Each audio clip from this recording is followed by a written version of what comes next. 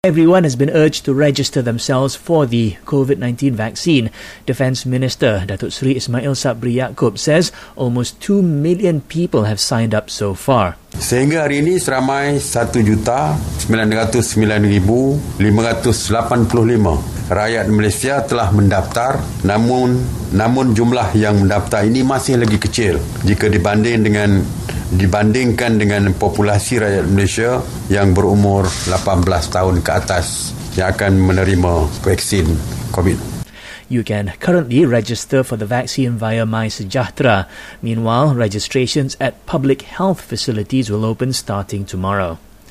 Bukit Aman police have received 2 reports involving fraudulent sales of the COVID-19 vaccine, resulting in losses of over 280,000 ringgit. Cops say they found a viral post on social media about selling the vaccine online. They say these sales are most likely scams, as the COVID-19 vaccine is being offered to everyone for free under the National Vaccination Programme. And the government says it has no plans to release a list of COVID-19 vaccine recipients, as it would be too long. The Science, Technology and Innovation Ministry also told Astro Awani the list will only get bigger as more people sign up for the vaccine.